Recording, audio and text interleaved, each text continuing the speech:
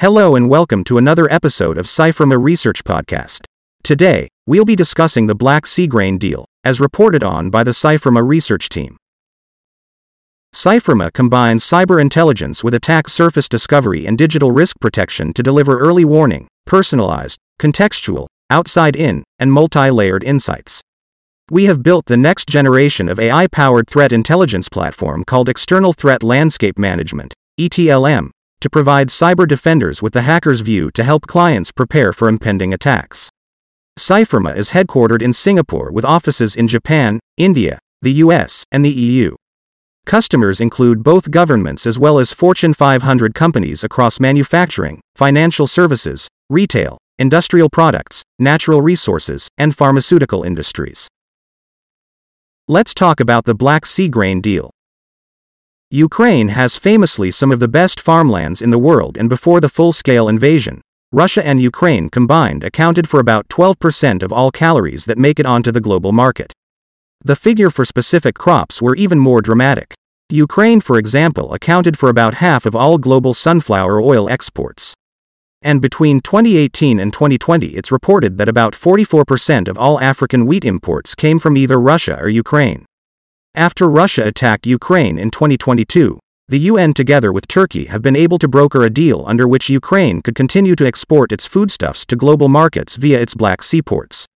However, Russia pulled out of the Black Sea grain initiative this summer and started bombing Ukraine's seaports and grain export terminals with the goal of damaging Ukrainian economy and European political cohesion after Ukrainian grain is forced towards EU markets and collapses local prices. We assess that Russia will also use cyber tools to go after European agricultural logistics to keep pressure on the Western alliance supporting Ukraine in its defense against Russia.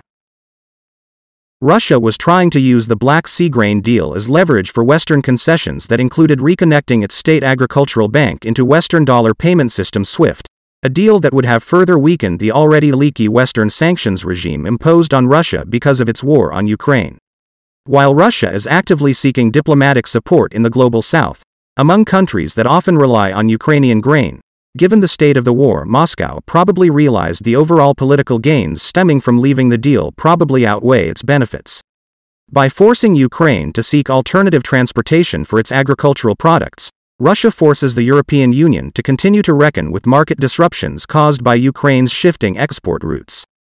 As Ukraine increased the volume of grain it exported by land, the glut of Ukrainian grain in neighboring countries caused grain prices to plummet and sparked farmer protests in Poland, Slovakia, Hungary, Romania, and Bulgaria in early 2023.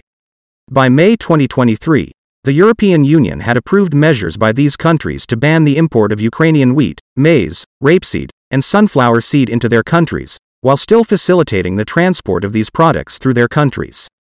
A Ukraine reliant on alternative export routes continues to put financial pressure on the European Union to support these countries' farmers and political pressure on the European Union to continue to extend its exceptional and temporary trade measures, threatening unified EU support for Ukraine.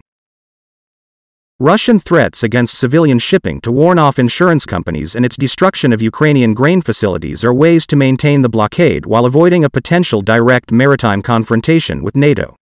Furthermore, Russia had gone one step further, launching drone and missile attacks on Ukrainian grain storage, export terminals and handling facilities and mined parts of the Black Sea in order to exert pressure on Ukraine's economy and EU's political unity.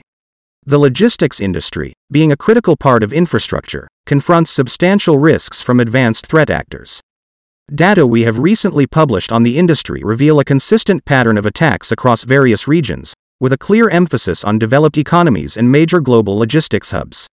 Although true that the detection of APT campaigns has declined, a correlation between the current geopolitical landscape and the most targeted countries remains evident. Moreover, Russia seems to be increasingly employing privateering actors motivated by financial gains in order to put at least some distance between Moscow and the global food insecurity. Such a trend is expected to continue as privateers are offered more and more leniency in essential free hand because in Kremlin's calculation worse means better. The more global crises arise, the less attention on its prosecution of war against Ukraine and the less resources available to opposing it. To read the full report, please visit cypherma.com/research. That's it for today's episode. Thank you for listening to today's episode of the podcast, and we'll see you next week with another research topic. This is the Cypherma research team signing off.